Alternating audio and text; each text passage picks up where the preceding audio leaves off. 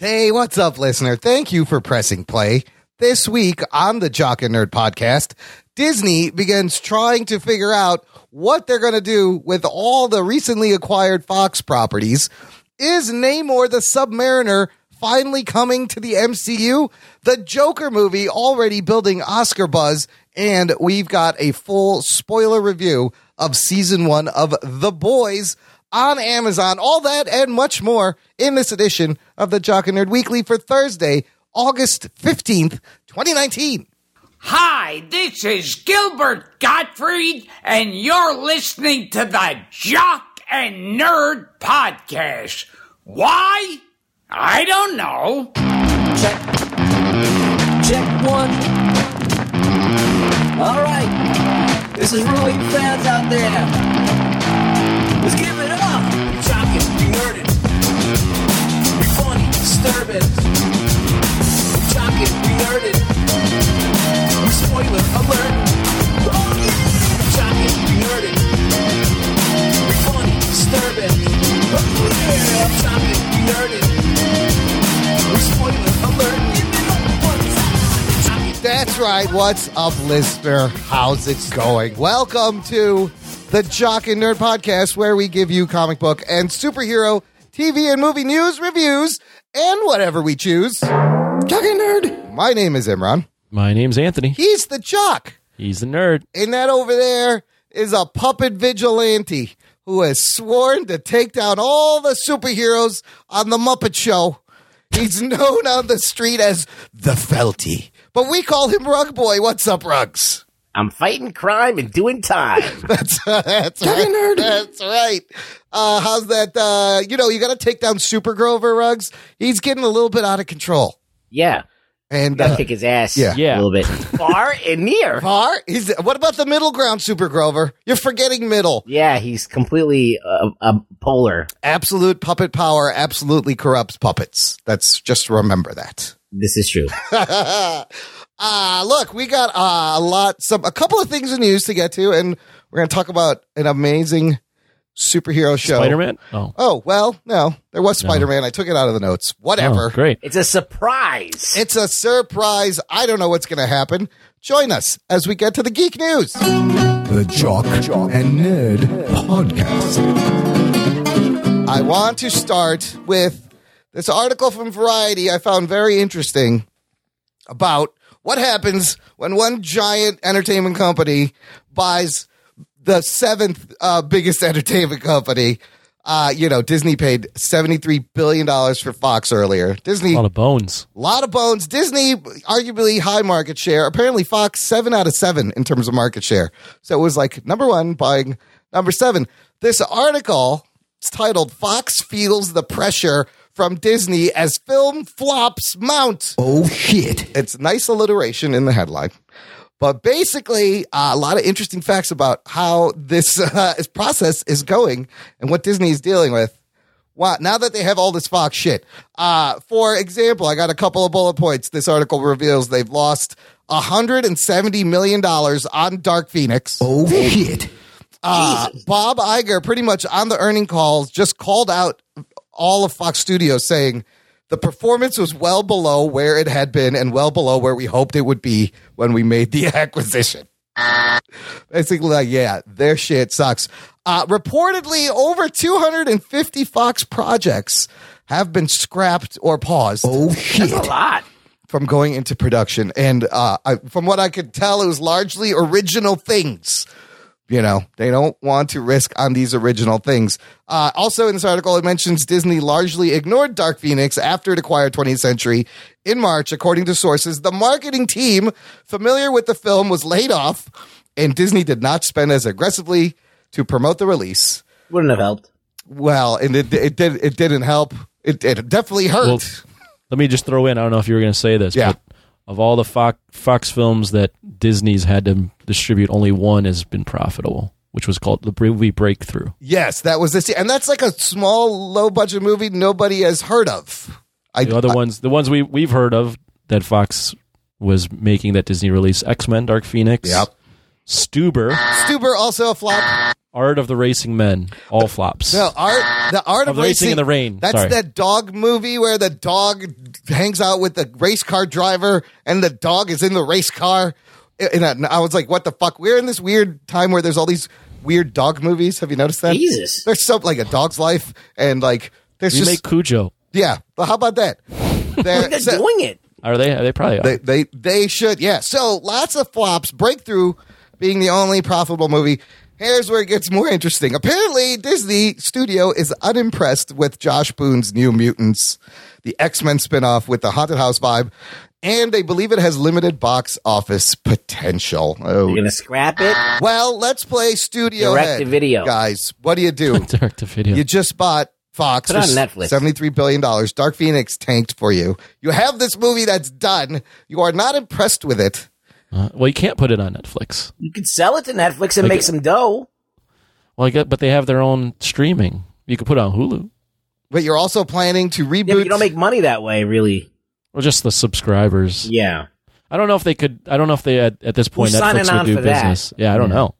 I just don't know if Netflix would want to do business with Disney at this point. No, Probably not. I don't think they're going to ever be doing business. I mean, ever. let's be when Dark Phoenix, that first trailer came out, I was like, oh wow, this kind of looks different. Yeah. But or not Dark Phoenix, sorry, New Mutants. New Mutants. Yeah, we saw there was Definitely a whole. looked different. Yeah.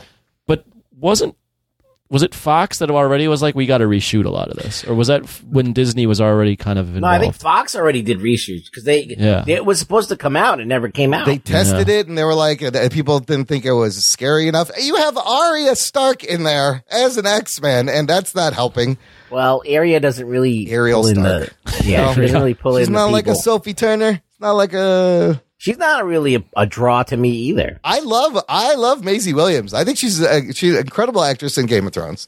I would love to see her as an X-Men in I a don't horror know if movie. I'm signing up for a movie just to see her. I'm So, sorry. there was that story earlier that they were going to pay to do reshoots, but they're probably, after losing all this money, they're probably second thinking that too. I don't know. Do you it would suck. All these people worked on this movie, just completely what kill they it. do with Just put it on the shelf.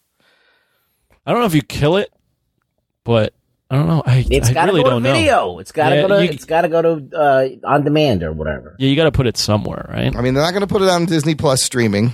No. They would put it. It would be Hulu would be the Hulu would only be the place Yeah. to put it. But do you want to? I don't know. Do you want to throw another dud of an X-Men movie after the last dud? It Like, doesn't matter at that point. I guess not. If they're gonna scrap it anyway, might as well put it on. Put it on Hulu. Put it on Hulu. This next bit is also interesting. The studio is also grappling with how to fit the very R-rated Deadpool into its PG-13 rated Marvel universe. They're trying to find a way the character to move seamlessly between Avengers spin-offs and his own standalone movies. I always thought it would be hilarious. You do standalone R-rated movies where he gets to swear and do everything, and then he shows up as a cameo in the MCU movie, and he tries to swear, and it just gets beeped, and like he can't, and it makes him frustrated. I like that too. Right? It's self-aware. It's part of his There's character, a lot of mosaics going on. and he could be like, I can't wait till I get my next movie, so I could say There's a lot fuck. of blurring of baby penis. A lot of yes. Well, you couldn't do all that because look, we've seen the PG-13 Deadpool did not do that well. No, and I told you it was gonna suck. Yeah. So their experiment kind of failed, but I think if you're I self-aware, mean, he's the only character besides, what's his name? Hugh Jackman's Wolverine. Right, And, yeah, and Hugh yeah. Jackman's just kind of old now. yeah. Those are the only two characters that anyone's like, I want to see them interact with some of the Marvel people. Everyone else could be recasted. Yeah. But to see Ryan Reynolds interact with the MCU is going to be crazy whenever they do that. You have to think of a clever way to make it all work. And then what studio, how do they put out an R-rated Disney Deadpool? I don't know. That's what sucks about Disney. Yeah. Then they're like, I mean- what happened? They're all, this is your brand. You're going to sully your It brand now? really has to be super mainstream, Mm-hmm. super safe. So speaking of that, Ruggs, that's part of the problem. This article also talks about how they're killing all the original stuff and they're focusing on the avatars, the big commercial safe products that Disney brand delivers. But there's also Fox Searchlight, which is the independent wing of Fox Movies, and it's always put out amazing independent movies, critically acclaimed. It's well known for that. They're putting out this movie. Have you heard about the Jojo Rabbit movie? I saw the trailer, but I don't remember. I just remember being wacky. I have the trailer linked in here if you want to run it. This is a movie. Disney's worried about this. Directed by Taika Waititi and starring Taika Waititi. He also wrote the screenplay. Written and directed by Taika Waititi. It's about a small German boy in Germany in the 40s. Taika Waititi plays his imaginary friend who is Adolf Hitler. Oh, shit. Yes, that's what this Jojo Rabbit movie is about. The synopsis is a young boy in Hitler's army finds out his mother is hiding a Jewish girl in their home, and Taika is playing his imaginary Hitler friend of this boy. Oh, yeah, I'm watching the trailer. That is Taika as Hitler. I was like, oh, shit, it's Korg. That's Korg playing Hitler. Scarlett Johansson's in this, too. It's a pretty good cast. And Sam Rockwell. I like the trailer. Rebel Wilson is in it. Alfie Allen, Stephen Merchant. The trailer was wacky and really interesting, and I was like, what the fuck is this movie? But I think he should be able to make that movie. Yes, he should. Why not? It's an artistic thing. Let him fucking do it. And if you put it out you got to roll this out. Yeah, if you put it under Fox Searchlight and just keep the Disney name off of it. Prudes. Right? What is this shit? It is going to be out as This Fox is America. This is this is America. Oh, Like, shit. why are we like we've crossed the ocean to get away from like puritanical bullshit, you know? And now we're here and we're back to it again. People censoring shit. It's true. People worried about like it's an art. This guy's an artist. It's an artist, and this isn't a All right? piece of art. Making a movie. Yeah. If it's controversial, let the movie fail. Like if people don't like it, they don't have to watch it. That's true. But I don't know. They're shitting their pants? Like look at James Gunn. He fucking made a movie where Superman just kills everybody. Good with point. Brightburn. It's a lot like it's similar to The Boys that we're going to be talking about a little Yeah. later. He's not even. He's talking in his New Zealand accent. Yes, Hitler. it is a great trailer. He's not even trying. It's he's just. It's so much a comedy. Yes. You know Yeah. that Yeah. it's not serious. But like Hitler and the boy are skipping and dancing and there's balloons. It's fucking great. Now, Disney can either, try to bury this movie by giving it a fucked up release date. It's so lame. Or I don't know if put they're it going out. to bury it Yeah. because I think it's obviously they're concerned, but they do have a really good relationship with Taika Waititi. Yes. With the Marvel stuff. Yes, So I don't think they necessily want to shit in his fucking cereal right Yeah, now. let this movie fail on its own with dignity. All right? Let this if people don't want this movie and they don't want to see it, it'll go away. And I don't think it's going to fail. I think it's going to be like a quiet hit and be an awards contender. That's what I just said. Yeah, I just saw that. I'm just reading this now that they're saying that the reason why this was going through the Toronto International Film Festival is that's usually a launching pad for Oscar winners. Yeah, so they're looking at this at an awards contender. Fox Searchlight was thinking this could win some awards. Yeah, and Searchlight's won a lot of Oscars with their indie movies. They do make great indie movies. So people are such fucking babies. Look, I would say Bob Iger, don't fuck with Fox Searchlight. Let them do. Shape of Water was a Fox Searchlight. Yes, and and he fucked the fish. Yeah. Oh, shit. That's a Disney movie now. He said two things already that legitimately got me to laugh. He fucked the fish. This is America. Those are going to have to be clips on the soundboard. I will be pulling those. So Jojo Rabbit seems like a lot of fun. Meanwhile, on the other end of things, the MCU, 3 movies this year alone for Disney have made over $5 billion. Oh, shit. And counting still. Well, look, I understand what Disney's whole thing is, the MCU $5 billion this year. Just this year alone. They're going to make money on the rides, the merchandise, the toys, the t-shirts. Yep. They're going to make money on this for fucking ever. Yeah. In every single way, every single shape you could fucking imagine, Absolutely. coloring books, everything. Put that shit on Just let Taika everything. make the Hitler movie. And the Hitler movie, you're not going to go to the store and buy Taika Waititi There's Hitler going to be shirt. no merchandise I from would Jojo buy it. Rabbit? I would. Yeah. I want a don't know. Jojo Rabbit backpack. But then I probably get killed in the street. If they don't get the joke, if they don't know that it's a fucking funny movie So really, about Hitler. if you think about the 170 million loss at Dark Phoenix, that's like nothing. It's literally like change I don't know. to them. All the fucking money they are printing. I don't think they would have. I think Disney would have maybe been okay releasing this. I just don't like maybe 10 years ago. Yeah. I just think the times now they're a little worried. I just think, okay, like, this is the way that I think that things should go in a society that wants art to exist is that you have. Do we want art to exist? Yes, sell we out. do. You need it. I'm saying like the society as a whole, the people that are on social media. I think people in general don't. Right. But they Because don't they're know. stupid. They don't know that they need it. That was my point. Yes. But I think that you need it to progress as a society. Absolutely. To ask questions, to feel things, to kind of to learn about things, to go through catharsis and feel pain and whatever.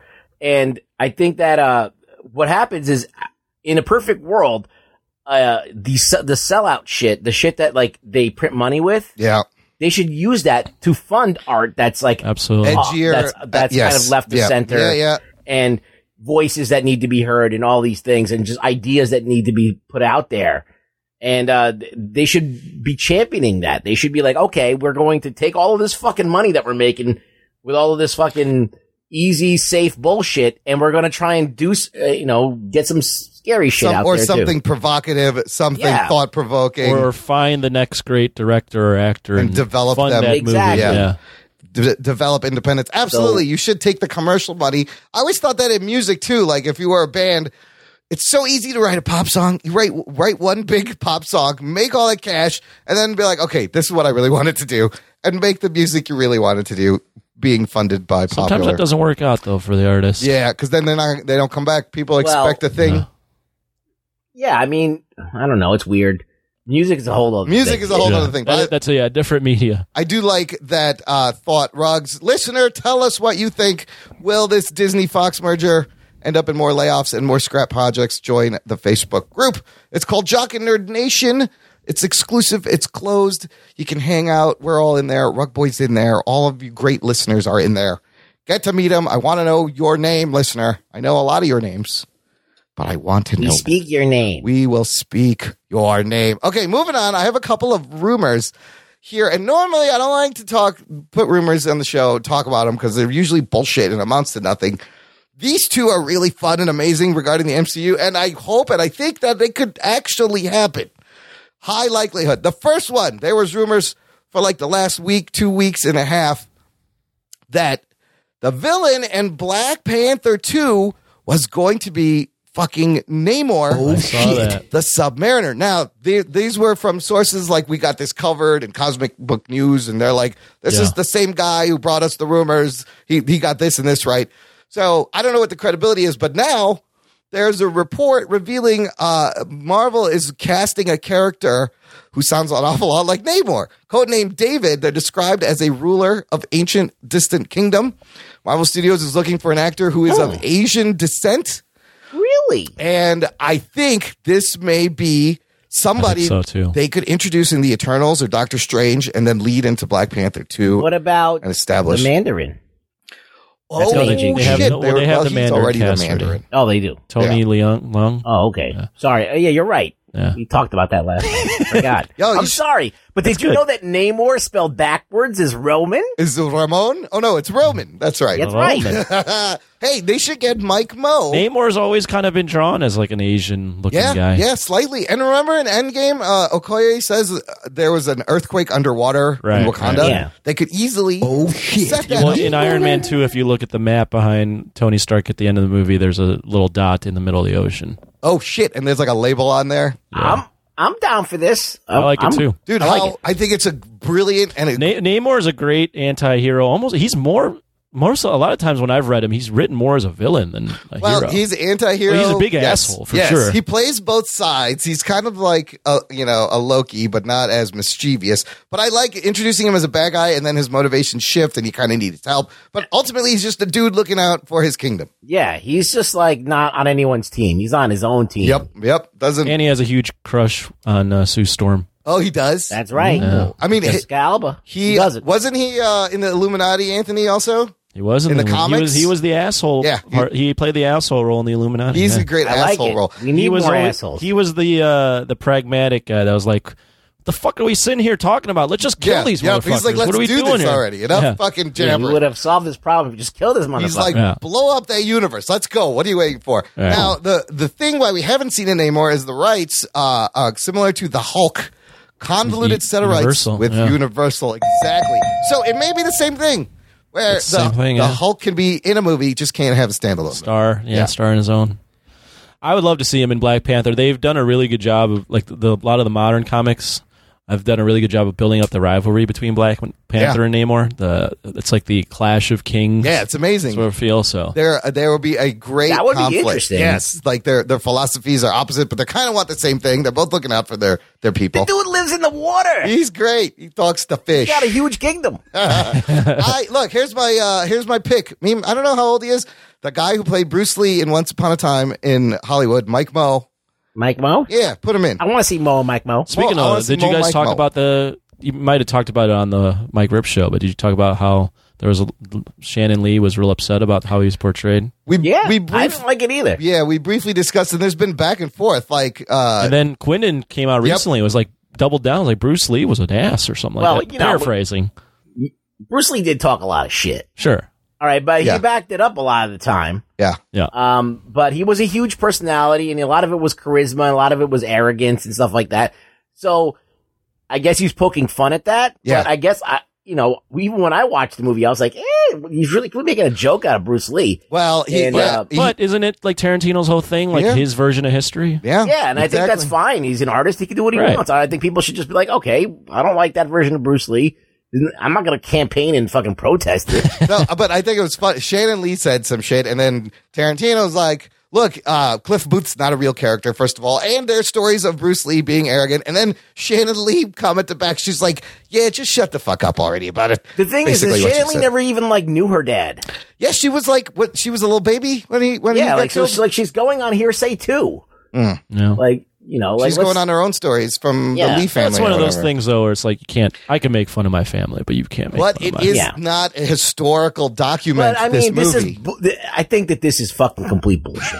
Because how many Bruce Lee send-ups have there been? Yeah. There's been like so many like movies that Sure. make fun of Bruce Lee, Yeah. even from Asian people. Yeah. So like I don't know, A Fistful of Yen from Kentucky Fried Movie was Oh, the complete my God. making fun of Kentucky Bruce Fried Lee. Shit They Call Me movie. Bruce. Remember Yeah, those movies yeah, that came yeah. out?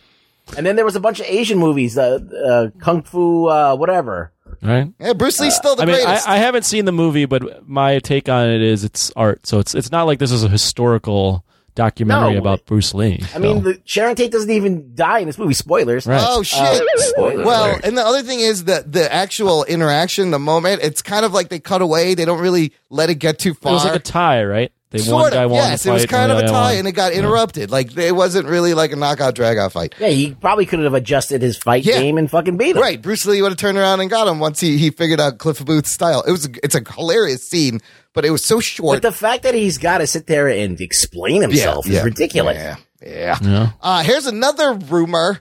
Well, hey, besides Yeah.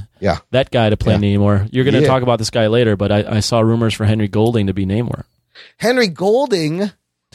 Oh, from Crazy Rich Asians. yeah, the guy that we're going to talk about with in a little bit. We will talk about him in a second. Before, I want to talk about this other rumor, which I also love, and that is that Wesley Snipes may play Marvel's Dracula in the Mahershala Ali Blade MCU reboot. How old is Wesley Shit. Snipes? don't matter. It don't matter. Black I don't guess crack. he's- He looks yeah, the that's same. true. He doesn't.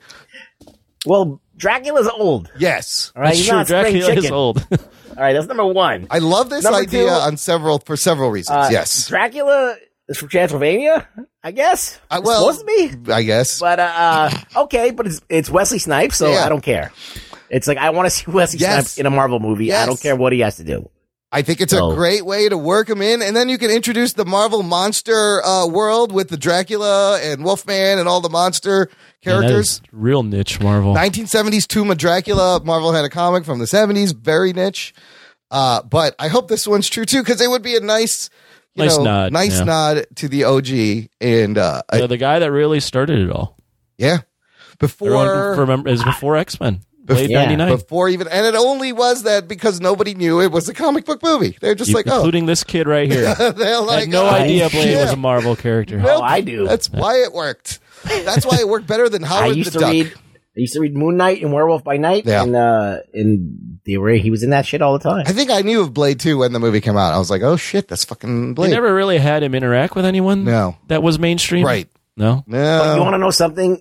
Wesley Snipes like made Blade cool. Yeah. Because in Sure. the comic books, he was kind of like, hey, this guy, all right, whatever. But like when he did it, and he was doing some crazy ass kung fu shit and kicking everybody's ass, he had like little toys like Batman and shit. It was awesome. Dude, his succinct, haircut like, too. Yeah. his whole fighting style and the way he fights in the first Blade movie is so fucking cool. It's so good. Totally works. All right, back to Henry Golding. This is a piece of news article Ruggs wanted to really include because Henry Golding rumored to star as Snake Eyes in the G.I. Joe spinoff of Snake Eyes. Geek boner. Snake Eyes being one of my most prized G.I. Joe toys. Who was his that I had. rival? What was his name? Storm Shadow. Storm Shadow. And They grew up together, right? Yes. Isn't that the thing? I Well, think so. in the movie, they make it so like they grew up together, and then Storm Shadow was jealous of him because he was like the protege, and that's how they became like rivals, Right, and then right, enemies, and then they both went to like different factions. One joined Cobra, which is the terrorist group, and one joined G.I. Joe, which is the hero group. Dude, I had both toys. I had the Storm Shadow and Snake Eyes. I would make them fight all the time in these epic battles. Like Snake Eyes, both of them were highly sought after G.I. Joe toys. Now, They're the coolest looking They G.I. were, Joes. yeah, and 'cause- they and the villain Snake Eyes look awesome. Well, if you watch the Toys That Made Us, yeah. they were just had run out of money for Snake Eyes to color him. Yeah, they're so they just just black. left him all black, and that's what made him cool. Yeah, because he's That a is cool. ninja. So from what I remember, Ruggs, we never saw Snake Eyes' face ever. We did in the comic books. In G.I. Joe, the comic book, he was revealed many times to be a white dude with like blonde hair Really? and like a scarred up face. Yeah. I read a few of the Kinda comics. I never read Yeah. mostly the cartoons. Just do a Google right now, Snake Eyes face. But also Ray Park played Snake Eyes in the really bad G.I. Joe movies from 2009, 2013. They weren't really bad. They were fine. No, they were fine. They were. I mean, they weren't They great. were shitty. They were shitty like popcorn movies. Yeah, they were exactly. Which one was better, the first one or the second one? I heard the second one was better. Oh, Snake Eyes has got a fucking scarred face and a bugged out eye and shit. Yeah. Oh, I never knew that. You know what? I like it better when you don't show his face. But if Henry Goulding, Crazy Rich Asian star, is playing Snake Eyes, will he want to show his face? Or will it be... I would assume so. Because Snake Eyes also reminds me of a member of the Seven. We're going to end the boys that we're going to talk about in a little bit. They really ripped off his costume. Black 100%. Noir reminded me of Snake Eyes like meets Batman and Right. doesn't talk. But Snake Eyes also never talked. He never said anything. He was very mysterious. I love the way that Snake Eyes costume looked like in that G.I. Joe, the second movie, Retaliation. He looked awesome in that. I think the live action costume looks sick, and I think it totally deserves a solo movie. I think it It looks probably like RoboCop without the fucking mouthpiece on. yeah. It should be better to make than trying to do a whole G.I. Joe movie, maybe.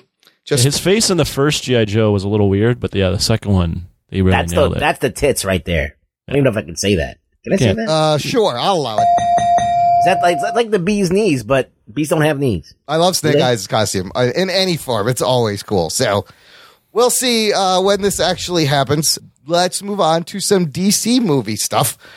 The closer we get to this Joaquin Phoenix Joker movie, directed by Todd Phillips in October, the more I get Geek boner. the more I get excited because this movie, I think, is pushing the superhero movie genre. I'll explain in a second, but they have just released a new synopsis that gives you a little more information. It reads, director Todd Phillips' Joker centers around the iconic arch nemesis and is an original, standalone, fictional story not seen before on the big screen.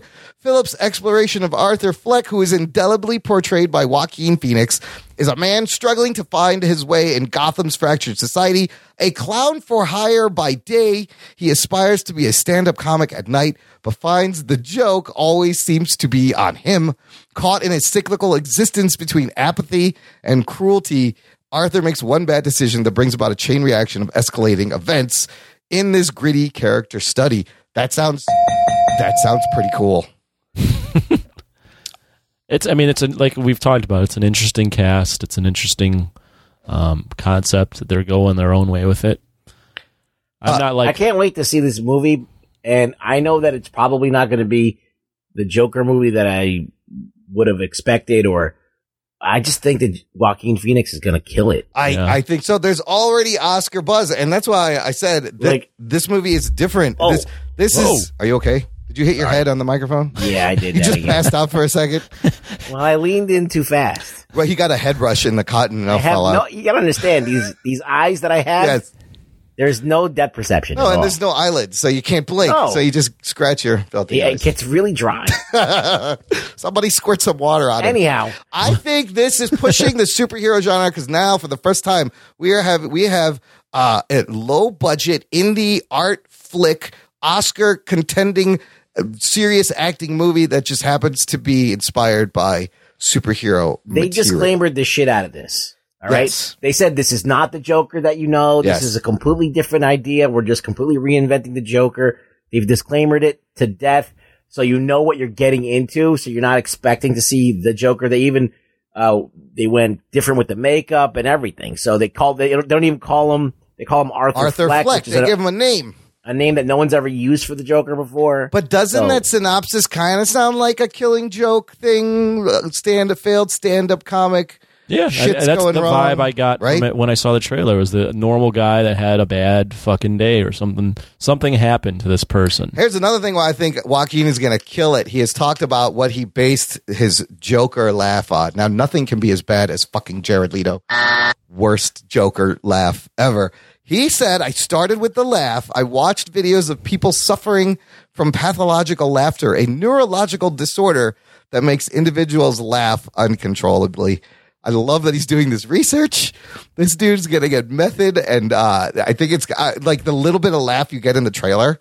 I really like that. I think it works. It's a maniacal, unnerving, pathological laugh.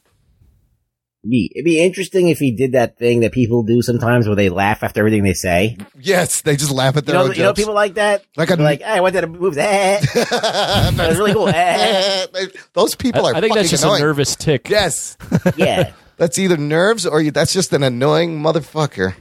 Or someone that thinks he legitimately is always funny. Yes. Or a puppet. Or it's a puppet. Here's some other interesting things it's doing differently that superhero movies don't do. It opens in October, but we are going to be hearing about it sooner because at the end of this month, it premieres at the Toronto International Film Festival. Next month, it makes its world premiere at the fucking Venice Film Festival.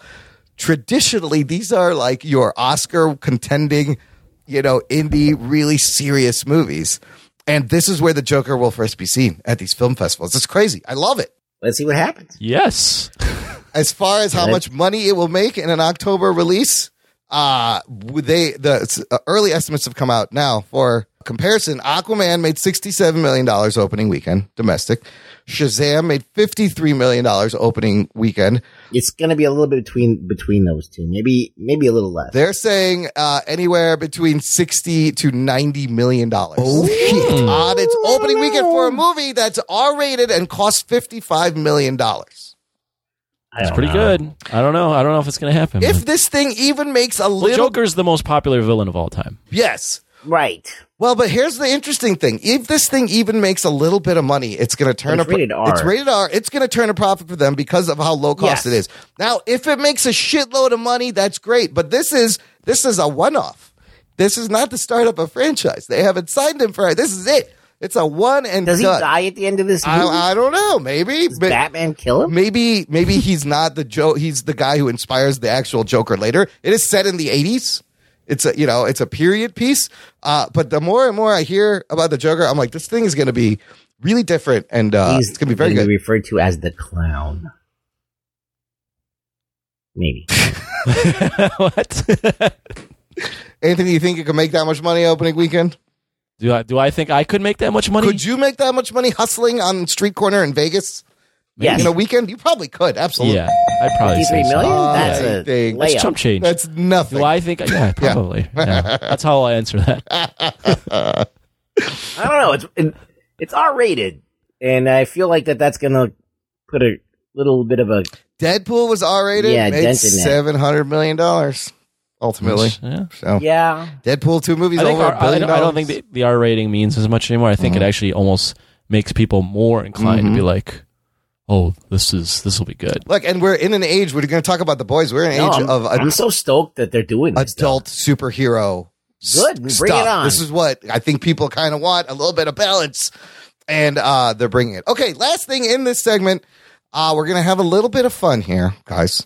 David Malofsky, editor at A Place to Hang Your Cape, who's in the Facebook group, shared a link of something fun. By the way, David, who's been living in London for 8 years, finally is an official Brit. Oh, shit. Congratulations, Talking nerd. David, for how's that Brexit treating you? Enjoy the Brexit. I don't know. What do you say? You abandoned us. Yes, we lost one to He England, no guys. longer has dinner. He has tea now. And we lost one to the UK. That's David. Anyways, right. he posted this with the comment, "The best thing ever, Batman." It's a tweet from this writer, Keaton Patty. And his tweet says, "I forced a bot to watch over 1,000 hours of Batman movies and then asked it to write a Batman movie of its own. Here's the first page." Oh, shit. This is really funny, but first, is there 1,000 hours of Batman movie out there? Did you just rewatch things? I don't know if that math checks out. Yeah, that's ridiculous. Not 1,000 hours. I don't know if you made this up or if you actually had a bot write this, but it's a quick one-page script. It's hilarious. I think we should do a live read right here, right now on the show. Wait, what? With some music. Anthony, I'm going to direct this. Anthony, click that tweet. I want you to be the narrator. Okay. You read the scene changes. Rug Boy, Yeah. you want to play Batman or you want to play Joker? I want to play Joker. Okay. How many pages is this? It's just 2 screens. Who's Alfred? I will play Alfred and Batman. Okay. And here, let me set this up. Wait, where's the narrator part? So anything that's in that's not has a name, like interior traditional Batcave, the direction between the dialogue, you have to read that because even that is hilarious. All right. So read that carefully. I'm gonna Is it international traditional Batcave? No. It's interior. Oh. That's how you say interior in the script I should have writing. paid attention when you first started talking. Speak, yes. Generally, you should pay attention all the time, but I understand there's texting to be happening. Let me give us a little background music for some mood here. Okay. So, Anthony, start up with the interior? Interior traditional Batcave. Interior traditional Batcave. Batman stands next to his Batmobile and uses his Bat computer. He's sometimes Bruce Wayne, sometimes Batman, all times orphan. This is now a safe city. I have punched a penguin into prison. Alfred, Batman's loyal battler, carries a tray of Gotham. Eat a dinner, Mattress Wayne. An explosion explodes. The Joker and Two-Face enter the cave. Joker is a clown, but insane. Two-Face is a man, but attorney. No, it is Two-Face and One-Face. They hate me for being a bat. Batman throws Alfred at Two-Face. Two-Face flips Alfred like a coin. Alfred lands heads up, which means Two-Face goes home. It is just you and I, the Joker. Bat versus clown. Moral enemies. I am such a freak. Society is bad. You drink water. I drink anarchy. That's the best line. I drink bats just like a bat would. Batman looks around for his parents, but they are still dead. This makes him have anger. He fires a bat rocket. The Joker deflects it with his sixth sense of humor, a clownly power. I have never followed a rule. That is my rule. Do you follow? I don't. Alfred, give birth to Robin. Alfred begins the process since it is his job. The Joker now has a present in his hand. He juggles it over to Batman. Happy Bat Day, Birthman. Batman opens the present since he's a good guy. It contains a coupon for new parents, but is expired. This is a Joker joke. And see. Talking nerd. Whoa. Oh my God. I did my best. There are some jewels in there. I best my did. He gets a coupon for new parents, but it is expired. That's hilarious. You drink water, I drink anarchy. Oh, Yeah. fucking great. I don't know if a robot wrote that, but that's better than Justice League. Oh, shit. I'll tell you that It was much. fun. Yeah. That's great. Somebody turn that into a movie. Good job, Anthony, with the reading. Yeah, no problem. Hope you enjoyed that. Good job reading. Good job reading. Good job reading. Didn't think I could do it, but Well, now we know the jock can actually read. And with that, we're going to take a quick break, play some promos, and come back and talk about The Boys. When we were reviewing The Good Boys, that movie that came out? Oh, The Good Boys, the Seth Rogen movie. I kind of want to see that. No. No. The Oh. Boys on Amazon right after this, you motherfucker. Yeah, play some promos for the Showmos. After these messages, we'll be right back.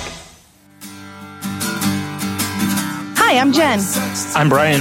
And I'm Henno. We're three friends that talk about mental health, wellness, and our lives.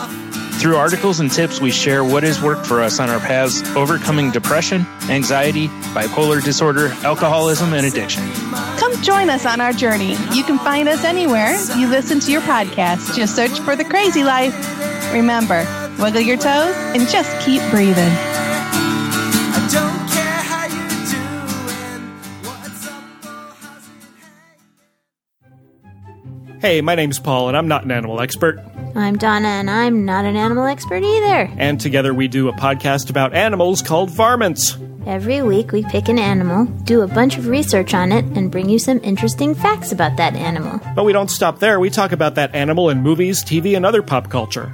And we talk about whether or not that animal would make a tasty dish, and how intelligent we think it is on the scale of 1 to 10. It's exactly like one of those fancy PBS nature documentaries.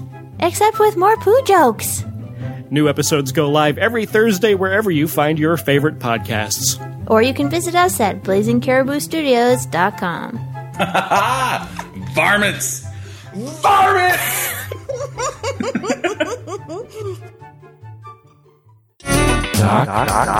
And Listener, if you've been enjoying the show and you want to join our active paying premium community, join our fan club over at jockandnerd.com/Patreon. You'll instantly become one of our favorite listeners. And you get access to an exclusive RSS feed, the real RSS podcast feed, listener, really, because all the shows come out there early and there's tons of bonus content, post shows, shitty little stupid things we talk about in the pee break in between shows. Sometimes those are great. Whole episodes, movie reviews, jock talk, instant reaction, tons of stuff. And like you heard last week, if you pay us $10 a month or more, you can force us to watch any shitty movie you want. And like Mortal Kombat, and they do. So after Power Rangers and Mortal Kombat Annihilation, Anthony, I think next week we should tackle The Willow. Oh fuck, Willow from my youth, starring Val Kilmer and little. I can't wait to watch what's that his again. name? What's Willow's real name? The little Willow? fucker. That guy's great. Damn it, I'm blanking on his name. Oh, fuck. It sounds very, very prestigious. His name was Warwick Davis. Davis was. He's still alive. Is he still alive? I think so. Let's look it up. Warwick Davis. He's still alive. Yes, and he's hilarious and has done a lot of work. Find for Star a Wars. place where I can watch it. All right, directed by Ron Howard. Anthony. That's right. Yeah, Produced didn't by he do George Solo? Lucas. He He did directed do Solo. Solo, which is it's competent. Val Kilmer's in it, in his prime, in his sexiest. Oh man, we'll have to talk about how Val Kilmer is doing these days because it's kind of sad. Well, you can't be beautiful forever. No, you can't. Pre-Batman Val Kilmer. Anyways, Like, he had way too much beauty for one man. he flew too close to the sun like Icarus, said his kid. Yeah. Jesus. Anyways, join our fan club, jockandnerd.com/Patreon. Let us move on to our spoiler review of an amazing comic book TV show, The Boys. Amazon Season 1. Here's your spoiler alert. Strap yourselves in, you fucks. Spoiler time. This 8-episode Amazon show is based on The Boys comic book. The Boys. Do you think Flavor Flav just walks around with this book going, yeah, check it out, The Boys? Big Boy from Outkast is like, this is my favorite show. So this book, originally published in 2006 by Wildstorm, an imprint under DC Comics, went about 6 issues and got canceled because DC thought it was a little too anti-hero-y for their taste at the time. Yeah. Gets picked up by Dynamite Entertainment and goes on to finish a run of 72 issues all the way through November 2012. So if you want to pick this up and read it, I recommend you do. It's only 72 issues long. The book originally co-created Garth Ennis and Derek Robertson. Written by Garth Ennis, but Derek Robertson he co-wrote it, he created it, he designed the costumes and the characters, and he drew it. I listened to a great interview with him on Collider Heroes, but talking about, this coming to life. Apparently, it was optioned for a movie in 2008 and just sat in development hell for years. When finally, showrunner Eric Kripke, who has worked on Supernatural, and Seth Rogen, Evan Goldberg, who gave us Preacher, pick it up. I love what Rogen and Goldberg are doing. They are finding really weird, edgy, obscure comic book IP properties to bring to the screen. Preacher, I think, has 4 seasons. Gave him a good start. I think The Boys is even better than Preacher, but it's the same kind of dark tone. On IMDb, Rotten Tomatoes, 82%, season 1, 7.5 out of 10. Already Amazon is saying this is one of their most binge series in the first 2 weeks.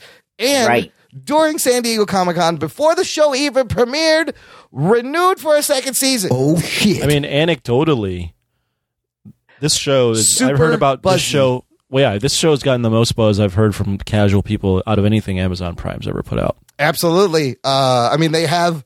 We talked about, they got Marvelous Mrs. Maisel and the Jack Ryan Show and Handmaid's Tale and Homecoming.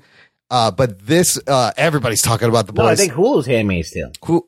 That's right. You're right. Handmaid's Tale is Hulu. Sorry. Wrong again, Imran. Yes. Not a first time, not a last time. Anthony, give us a quick plot recap of this first season, because it's really efficiently plotted. A lot of stuff happens, not a lot of filler, and it moves really well. I mean, quick plot synopsis. It's basically about what if the Justice League was bad and run by a corporation that was marketing them and covering up all their fucking flaws and figuring out what they had to say. And the whole premise is one of these bad superheroes, A-Train, who's like the Flash type character, runs so fast that he runs through one of the lead characters, a normal guy working at like a Best Buy. Runs through his girlfriend, and that starts a domino effect of this guy meeting all these boys who have it out for these superheroes. So that's the premise of the show. An amazing first episode, amazing open, hooks you in. Let's get let's just start a discussion. I don't know where to go. I have, we could talk about the 7, we could talk about The Boys. I have so many favorite moments. Every episode had like an amazing moment. I really thought this is the only show recently that I've watched twice in a row. Like I've watched it, but it's only 8 episodes. It's so easy to just power through this, and everything flows so well. So Anthony, let's start with you. What'd you think? Sure. I just finished it. Oh, perfect. A couple days ago. One of the first shows in a while that Imran's made me watch that I was hooked right from the beginning. See, once in a while I'll get a good one. First episode was really good. Overall, I really like the show. It has a good, 8 episodes is a good amount. They're all an hour, which kind of translates to 10 or 12 episodes, really. Like, because a lot of these TV shows are 44 minutes, 50 minutes. Yeah, but now it's true an hour. Right. So that helped. It's almost crazy that it came out in 2006 because it seems more relevant now than it did back then. Yeah, absolutely. Just with the amount of stuff that's out. Really good take on the dark side of superheroes and what that would be like. Social commentaries on there. There's dark humor. A lot of things that are like, whoa, what the fuck? The only kind of drawback for me is it's almost so fucking dark that like every episode, it almost is trying to one up how dark it can get. It gets pretty depraved. So by the end of it, you're like, yeah, I want to find out what happens. But then also by the end of it, you're like, okay, I need a break from this. This isn't something where I could just watch 50 of these in a row and then feel good about my life. There's so many moments, like almost 1 or 2 in every episode. You're like, oh, fuck. So yeah, that's my opening thoughts. Good show. Very relevant to this time, and they went for it in terms of how edgy it could get. Nice. Ruggs, what'd you think? I was skeptical of this show. Sure. I watched it thinking I was going to hate it because I like Garth Ennis and I love Preacher. And then when this same team that produced it made the Preacher show, which is fine, but it just pales in comparison to the comics in every single way. I couldn't finish. I started watching the first 2 seasons. I lost interest. Me too. Yeah. So I was like, it's probably going to suck. And I generally usually read everything Garth Ennis does because he is ahead of the curve. I mean, I think that when he wrote this, he was thinking about, American politics and how, like, the people that we have in charge of this country, they're really, like, not the greatest people, even though they go on these campaigns and they're like, put this face forward of being like this great person. In Hollywood, the same way. They are all righteous and stuff in front of the cameras, but they secretly do crazy shit. Yep. Everybody knows about Harvey Weinstein now and all these other people. So it's like, it's timely now because all this stuff is now being exposed, but Garth Ennis always knew the shit was going on. Yep. We all kind of knew, like, the really cynical people always kind of knew the shit was going on. You would have seen it coming, yeah. And he's like a cynic. He did Preacher about, taking on religion, and now he was kind of taking on the Justice League, the idea of like, who do we admire, and we think these are the great people, but they're really not. Yeah. So, it's not to me that the Justice League is evil. It's that the Justice League is just like the people that we look up to in regular life, and they're just as shitty. They're real and flawed like everybody else. Yeah, and they got like the Ray Donovans to cover up their shit. And, it's very relevant to what's going on. So you have the fact that right now it's really relevant. So that number one draws you in. Number two is they get to the point. Yep. They don't dick around and fucking. There's no filler. No, they just fucking get right to the point. They get you off and running, and they go to the nth degree in the first couple episodes. Like, they have a guy jerking off in the first episode. Yep, he just drops his trowel. Like, okay, all right, they've already gotten pretty far. So, it starts with her exploding. Right. Yeah. Someone explodes in the first episode. The guy's jerking off, and there's implied rape. Yeah. Right away. Right off the bat. There's a Me Too moment right in the first episode. So it's super dark right from the get-go. Then they fucking... I'm giving away everything, but spoilers.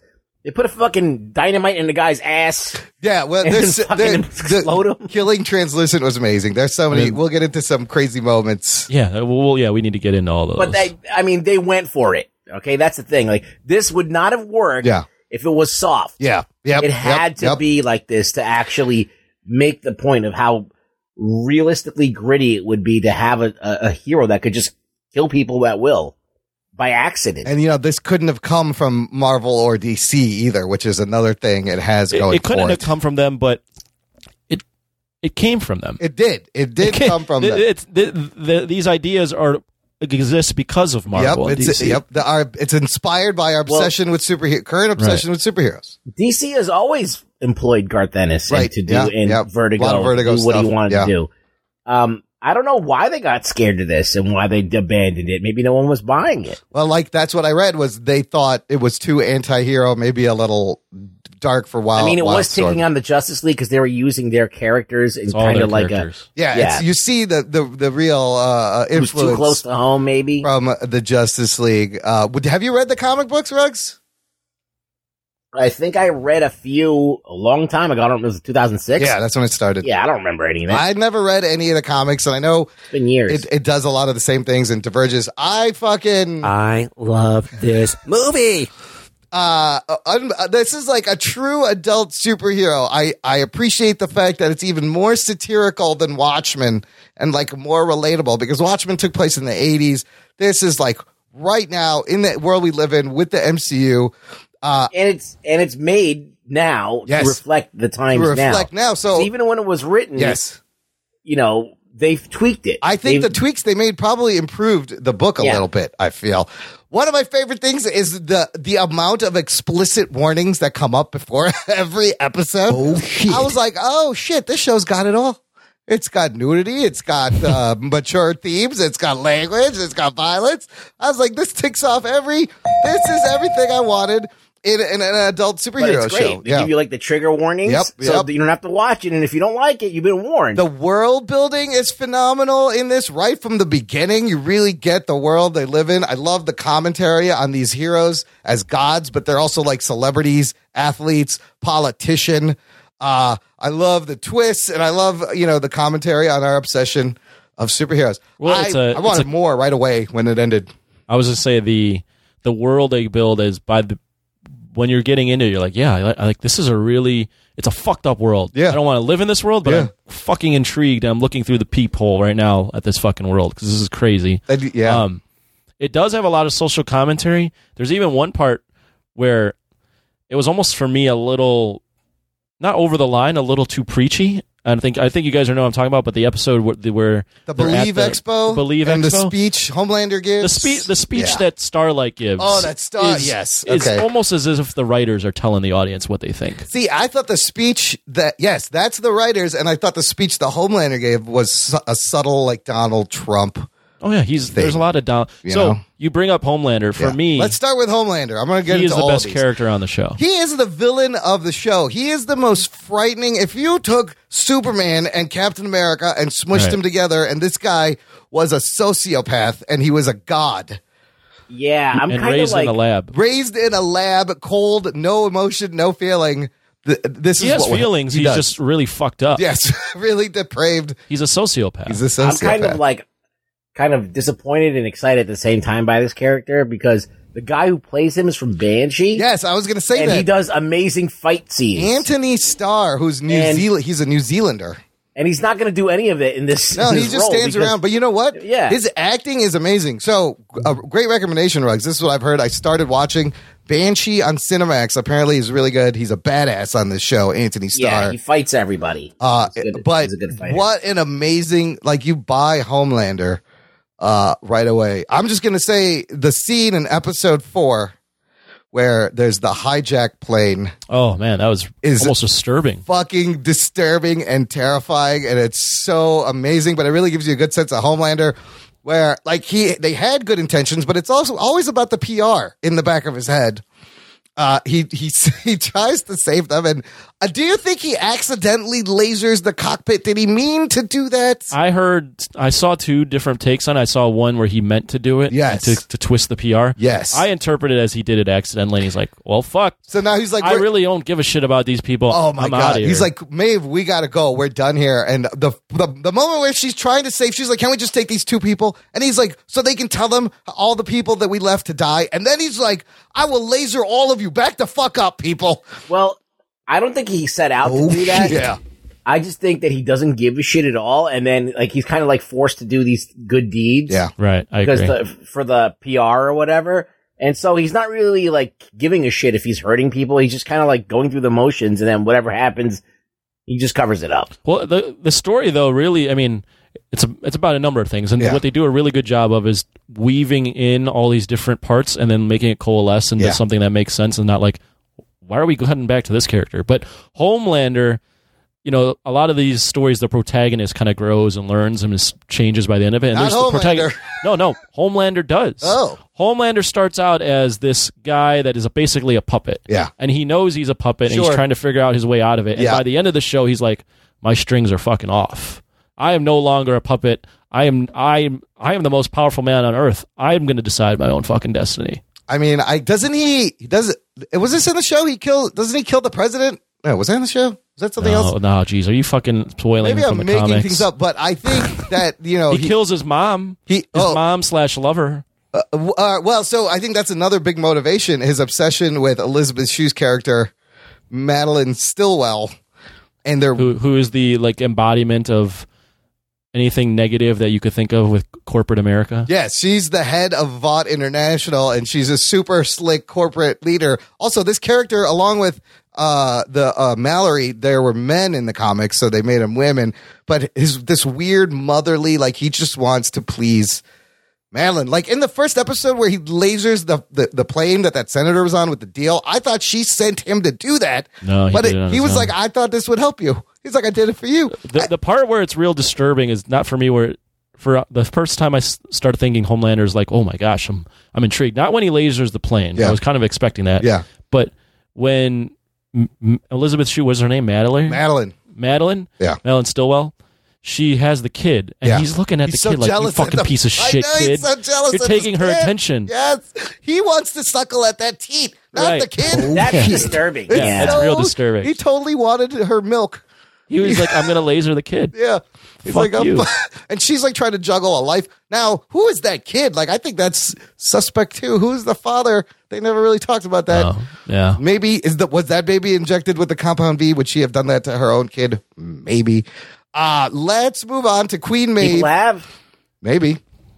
Queen Maeve, played by Dominique McElligott. She is your Wonder Woman analogy. She is. I liked her too. Yeah, I don't like her name, but I like her. Yeah, yeah. Her character is great because she is trying to stay true and be a hero and save people, and she's conflicted. She's Starlight before she learned about the world. She got jaded. Yes, she's Starlight after and she still jaded. carries a little bit of it. Yeah, of that like wanting to still do the right thing. But then she also is like doing her job, and then but she falls off the wagon. She's an alcoholic. She is in love with this lady who she can't admit she's in love with. Like there's so much layers. So many they layers. hinted to at a her character. relationship with Homelander before. Yep. I thought it was really interesting. Every time those two would save someone and the press would show up, like she would fade away into the background. It would all be about Homelander. He's such a big fucking egotistical dude. And then we have, let's talk about Translucent that Ruggs talked about. This is played by Alex Hassel. This is your Invisible Man. The Translucent is not in the comics, a new character, a member of the Seven made for the show, but the first 3 episodes deal with them capturing Translucent and figuring out how to kill him. And it's amazing. Because he's not only invisible, he's invincible. He has carbon skin, so I love when they shoot at him and it bounces around, and he's just like, you dumb motherfuckers, you can't kill me. And then he gets him by shoving a bomb up his asshole. Oh, shit. And fucking Huey detonates it. That was amazing. So good. Yeah, that was great. They made this dude who was like kind of like not a killer. I'm not going to say pacifist, but probably wouldn't kill a guy, but he ends up being the guy who blows him up. So they all have Huey, yeah. Yeah, so now he's in the shit too with everybody else. Yes, and he makes that decision. Well, so all of them kind of have, like Queen Maeve, she's alcoholic. That's her thing, right? They all have They all have little things. They all have multiple faults. They have multiple. Translucent, I love. He just hangs out in the bathroom and he's a creep. He's a fucking creeper. He has no respect for anyone's boundaries always or anything. in the bathroom just watching people piss and shit. Is hilarious. Yep. And Maeve always knows that he's there. Then we have Black Noir, the most mysterious and least heard from since he doesn't talk, played by... He's barely in it. Yeah. He has a couple of some good moments. Nathan Mitchell, who's been on Supernatural iZombie. My favorite Black Noir moment is when he just starts playing the piano. The guy's like, I'm just going to go. He's got no lines. You never see his face, and he's basically the Batman Snake Eyes type character, where when he does fight, you're like, oh, shit. Yeah. He just glides around, and he's super agile and knows all the moves. And he drinks tea on his off time, which I wanted to see how he drinks through that. I love when Homelander's like giving them all at the end where he's like, you guys have all been slipping. I need to talk to you. And he's like, except for you, Black Noir. You've been doing great. Keep up the good job. Gives him props. Then we have Starlight, Annie, played by really adorable Erin Moriarty. Like, you kind of fall in love with I definitely fell in love with Starlight. She was in Jessica Jones season 1. You guys remember her? I remember that, yeah. She was the daughter of the Thing. She's the daughter of the Thing. I forgot. She kills herself in that season. That's right. Her story arc and her relationship to Huey and her having the Deep pull his dick out at her and kind of having her woman empowerment. Let's set her up real quick because, again, I don't know if people have seen the show. She's basically the one that's been all her small town girl that's grown up all her life wanting to be a part of the Seven, the Justice League evil. Seven. Yeah. It's called the Seven. Yeah. And she gets her opportunity. And she's super wide-eyed and like, I'm going to save the world. And literally the first episode, the Deep, who we're talking about, who's the Aquaman type, was like, rapes her. Shows her his dick. Well, he doesn't rape her. He she rapes her. What are you talking about? He forces her to have sex with him. So it's rape. Wait, does he actually rape her? I thought she's throwing up after that encounter. Okay, I missed that. Well, she agrees to do it, but it's under duress. Right. So she does give him a blowy. Right. And that's why she threw up. But she's immediately like she is the other like point of view character besides Huey, where you're like, I can relate to her. If I was a superhero, I'd want to do the right thing. Yeah. And then you like get into corporate America and you're like, wow, they don't really give a fuck. No, about and there's the right multiple thing. instances when they change her costume. She's like, look, I don't want to wear that. That's not my brand. And Madeline's like, sure, you can wear whatever you want. You're just not going to be doing it in the Seven. And she's like, fuck. Right. Yeah, I mean, she gets in trouble for doing the right thing. Yes, for speaking her mind, but sometimes speaking her mind, mind, saving the girl getting raped in the alley. But sometimes that goes well for PR, and it's a boon. So all that, and then the Deep, played by Chase Crawford. The Deep is your Aquaman He's your joke character. He's your joke Aquaman character, and he clearly a little rapey, a little pervy. Tries to save a dolphin. It goes flying through the window and gets run over by a truck. Hilarious. He was the. I liked his character too, but he was definitely the one that was like played for a joke and weird animal fetish. Yes, because I mean, when he's talking to the dolphin, he's like, okay, he's like, I'll touch it. I'll touch it, but can we get it free first? And the dolphin is super happy all of a sudden. It's right. Well, dolphins are notoriously horny. They are. They always got dolphin penis. I mean, there is real like the dolphins are actually very smart animals, and they were like touching upon, the way we treat marine life that is that intelligent. I love when he gets the lobster. He's like, I'll take that one. And the guy just fucking shoves a knife into the knife. He's like, wait, no. And then he just there's a ton of disturbing, deep stuff. The girl that he gets banished to Sandusky, Ohio. Yes. And the girl basically fingers his gills. She fingers his gills? I'm like, what? But he gets raped. Yes, that's what was great is the other side of that. He gets a taste of his own medicine. She's like, fuck you, I'll do whatever I want. And she's shoving his fingers in his gills. It's so weird and disturbing. Yeah, he was a weird character. For sure. And then finally we have A-Train played by the catalyst Jesse for all Usher, who meet in the beginning, looking a lot like Falcon Anthony Mackie with the goggles and the suit a little bit. But he's your Flash, but he's also hooked on the drug Compound V. So he's the drug, Compound V for those is the drug that makes them all superheroes. They get pumped with it as babies, but they sell it to the public. They sell the PR to the public that these people were born. Another amazing reveal when you find out, we're like, oh, these fuckers were made. And then the fucking laser baby scene. Holy shit. Oh, shit. Let's just stay on A-Train for a second. Yes. I think he's also another intriguing character because there's parts of him where you can be like, I can kind of relate to that. This guy was a little bit addicted to drugs, wants to stay on top, is in love, but like is balancing that with like PR and like his duty to the Seven. But then you also go, he's an asshole too. Yes, like he is. He really doesn't care about the public. They're always like, you have to write his speeches. He can't just let him improv because he sucks around people. He runs into Huey and over again doesn't recognize him. Right. And his also he's like the athlete and performance enhancing drugs. Right. And dealing with that, and then his girlfriend, Popclaw, played by Brittany Allen, a C-lister, used to be in the Seven or never quite made it in the Seven. I don't think she never made it to the Seven, but she was a movie star. She was a movie star. Well, and that's the thing is they all do TV, they all do movies, they all do reality shows, they do talk show appearances. Just like imagine like Jason Momoa on Fallon, except he's really Aquaman. He's really Arthur Curry, and in secret he's a perv. Kind of what would happen, right? Yeah, it's what would happen. It's amazing. So Popclaw is kind of like a Wolverine kind of thing. Female Wolverine, yeah. A best part of her is when she kills her landlord by sitting on his face and having an orgasm and just squishing the brains. Well, yeah, because she's hopped up on Compound V as well. She's hopped up on the Compound V too. That was insane, and how they worked her in was awesome. And one of my favorite moments, getting just back to A-Train in the show, is when A-Train confronts Huey and he's going to kill him in his house. Yes, and they sabotage him and fucking Mamiko, what's her name? Kamiko fucking breaks his fucking she just leg in half. Down crack. Holy shit! That's how you. But that was a good bit of comeuppance from like, fuck yeah. The guy's an asshole because he kills his girlfriend because she ratted him out, and he blames Huey when he's the one who pumped her up 4 syringes at once. That was fucked up. I didn't see that coming. That was a crazy moment. We've gone over the 7. We got to go over the boys. Okay, let's go over the boys, and there's a couple of other powered people that were added that have some good cameos. The boys. Let's start with the unbelievable performance by Carl Urban as Billy Butcher. Yeah, he was great. See, I actually found his character to be the least interesting. Really? Yeah. I loved how manipulative I think he was fine. Yeah. I would have preferred the show center. I didn't like that he was kind of the main guy. I would have preferred it to be on Huey. And the reason why is Carl Urban's character is the Butcher. Yeah. He's the one that's he has it in for Homelander.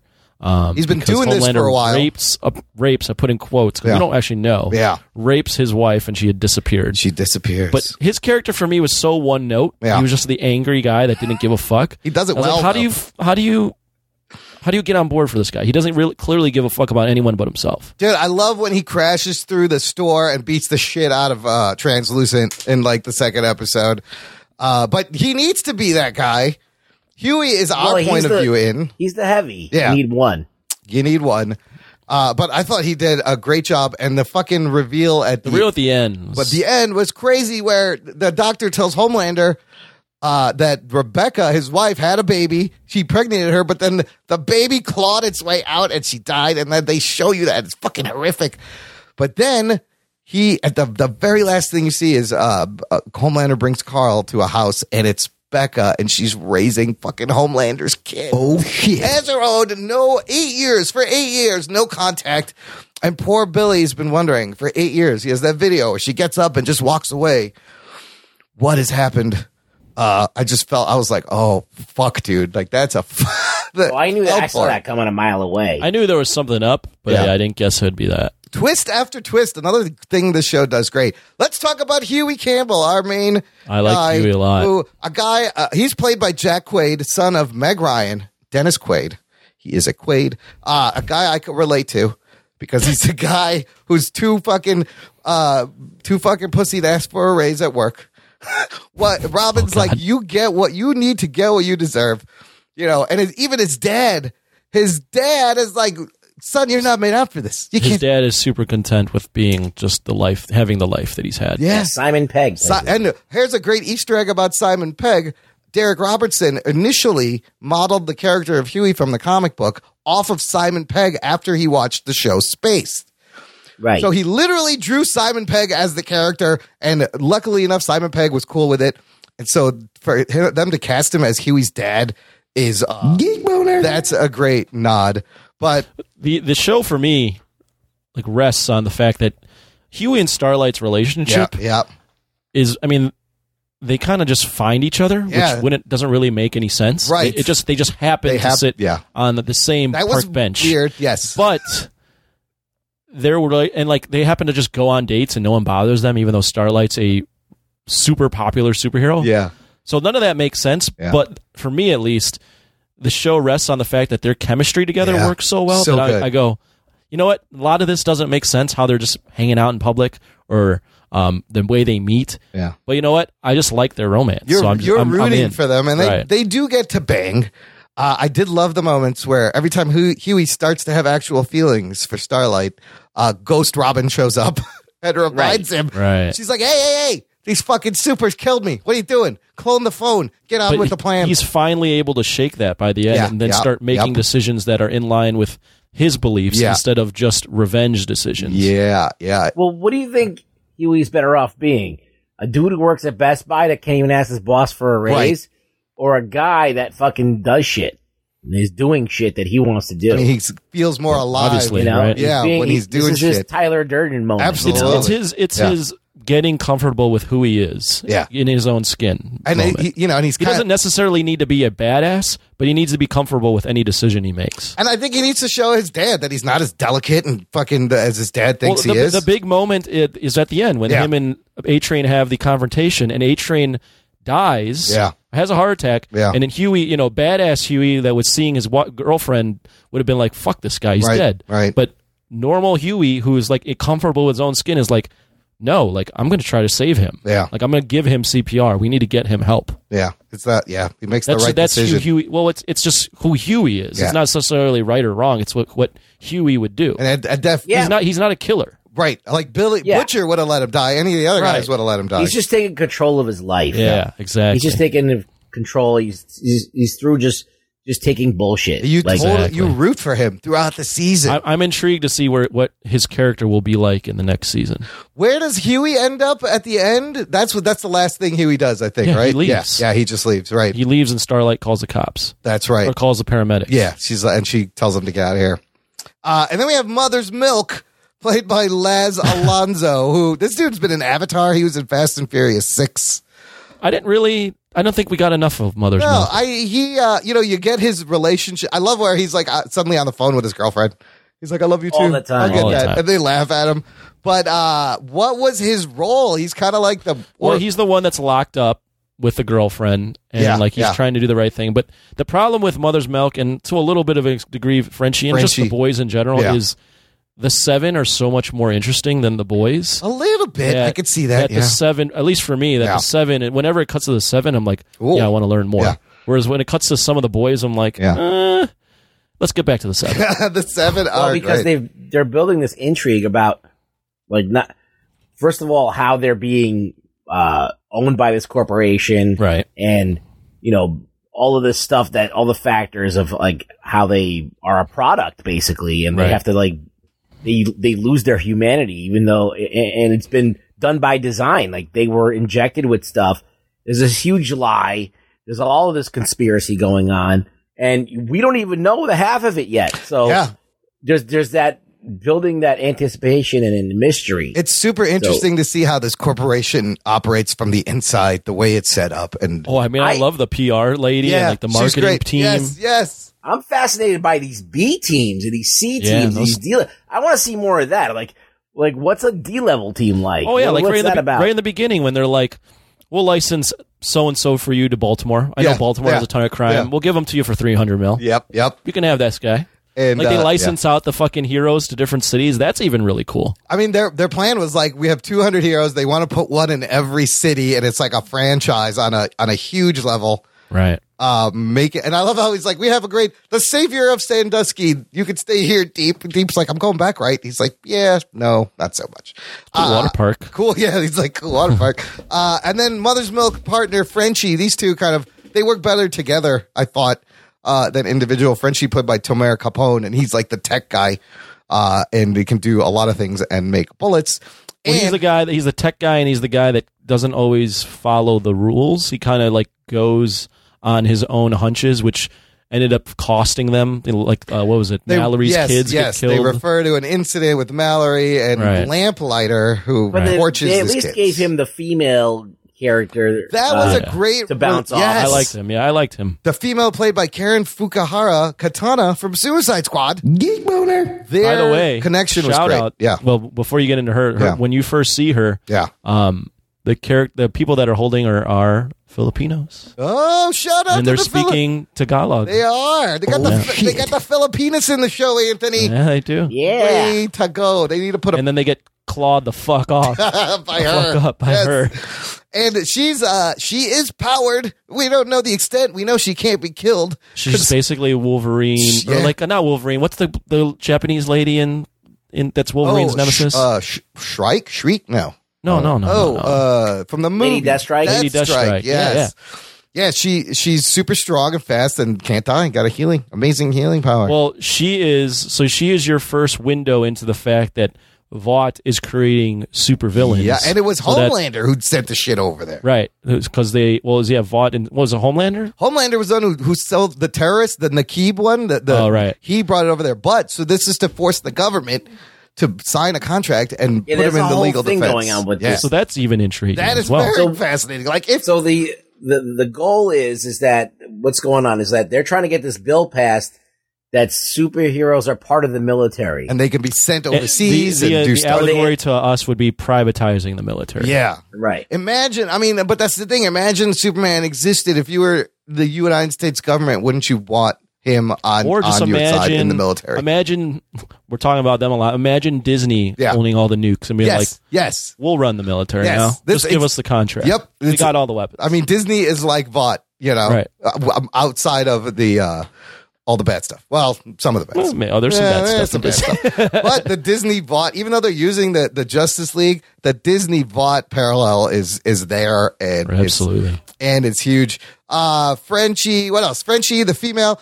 I want to give a shout out to some awesome cameos. Well, there was Ezekiel, who is not in the comics, who is the Mr. Fantastic, yet he's a priest who is super like evangelical, wants to pray the gay away. Except he's gay as hell. Yeah, except he's in the nightclub. And the way they show one guy's giving a blowjob, and then he stretches over to the other table to two other dudes and raps and starts making out with them. It's so awesome. Oh, shit. I mean, that's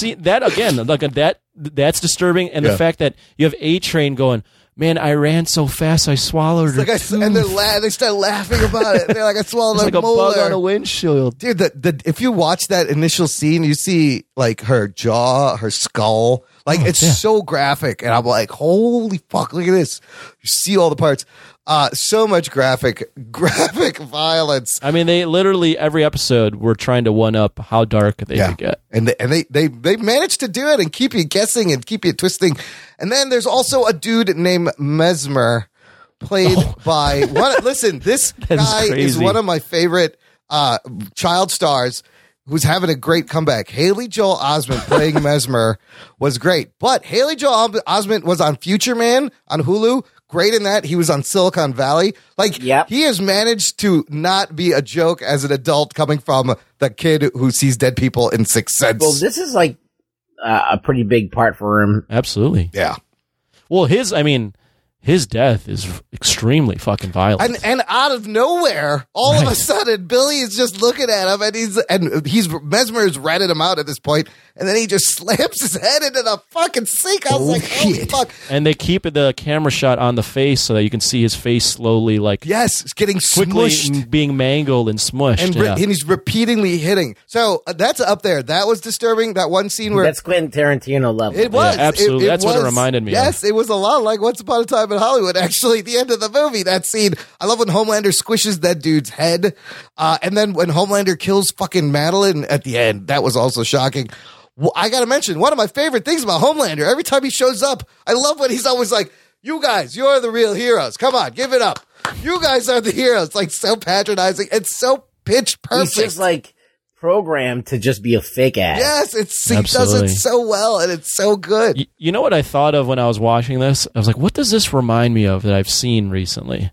And it's not, this is obviously to the next level. Yeah. But I remember feeling like this, really enjoying this type of thing when I was watching the first Kick-Ass. Yes, yeah, I could see I was like, that. this is the same kind of, like, I could see these two worlds living together. And Kick-Ass is the same kind of thing, just regular people. I mean, it's regular people, it's kind of a commentary on superheroes and getting what their that ass means. kicked, and it's dark. Like Kick-Ass 1, I mean, the guy gets, like, brutally stabbed in the stomach. Yes, right in the off beginning, bat. You're like, yes. you're like, this is a high school, oh my God, Yes, this is he's gonna crazy. die. It's too bad that Kick-Ass 2 went really off the rails. I don't but- even remember 2. I watched it. bad. I don't It was remember bad, it. yeah. Really bad. Remember loving the first one. To the nth degree on shock But the value. comics weren't as good either, so it's like it's par for the course. Well, I mean, I read that the first scene where the Deep kind of rapes Starlight in the Oh, comics, yes. Tell they them like about run this. a train on her. They all fucking she calls for help. Yeah, they all get at her. So they definitely toned it down a they little toned bit. it down, and Yeah. they made Starlight more of a point of view character and more important character rather than just like getting her ass fucking abused. Yeah. She's not as victimized. Garth Ennis doesn't fuck around. Yeah. He gets really dark. That's the same thing He's in very Kick-Ass. cynical. Yeah. As in the comics too, there's real fucking dark. Yeah. Yeah, that's a change from the comics. The other thing, like I said, Stillwell and Mallory were dudes. What did Wait you guys till think find of? out about Black Noir. Oh, so if well, don't get into that yet. Joe Don't from spoil work that for me. put up a video. There's a bunch of videos of explaining all these characters now. You can look up, Yeah. and the Black Noir one is, if they do any of that, it's fucking crazy. What did you guys? So we talked about the characters though, but we've hinted at it. What did you guys think about the story, the plot? It's kind of like the plot's pretty simple in a lot of ways, but I mean there is a lot of intrigue, as I always say. Like it's a through line. It's Huey wants to get revenge, and he got some guys that want to do it too. Right.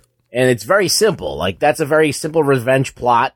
And then, but as you learn about the characters, all these other things are at play. So you have something easy that you can latch onto. Which His anyone can motivation. latch onto. Yeah. That's the oldest story in the book, almost. And then you got Starlight, who's also a parallel story that she wants to do good, and she finds this corrupt society.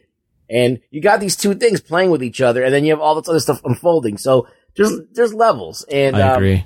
And I think it's interesting. It's not just like like Jessica Jones will take one plot point and then drag it out for 6 episodes when they're taking one plot point, getting to it. Mm-hmm. They're always doing something. Like the first episode, they capture a guy and blow him up. Right, and Translucent is dead by the end of the second this is episode. Jessica Jones. Yeah. It would be like 6 episodes in that she'd finally do No, I something. found it super efficient, no filler, very tight, weaves in things well, moves well. What I really liked is I agree with Ruggs that they had a very simple plot, but as you went down the story, there were more layers to what this world gets had, and you're meatier. like, whoa. And also, each episode had its own little like through line of what was gonna be accomplished by the end. Like the first episode is like, okay, like you're introducing Huey and this girl getting killed, and like these superheroes are kind of fucked up. And then the second episode is like, they got to figure out a way to kill Translucent, and then so on and so forth. Like every episode has its own little mini plot that has to be accomplished by the end. And it's set up perfectly. It's perfectly structured to the point where I wanted more. Absolutely. I mean, it's a great 8 episodes, but like I could have spent another 8 hours. Now, one of the reasons that I'm not really super critical about this and that I was able to enjoy it was because I didn't read the comics all the way through. Okay. So, but Preacher, I read the comics and I was like disappointed in the show. I think this is a better made show. This is a more digestible show. In a lot of ways, I said, because the plot line is very simple. There's not a lot of like magic to explain and all the bullshit that they have in Preacher. The problem with Preacher is I never thought it quite captured the comic book the way this thing probably does.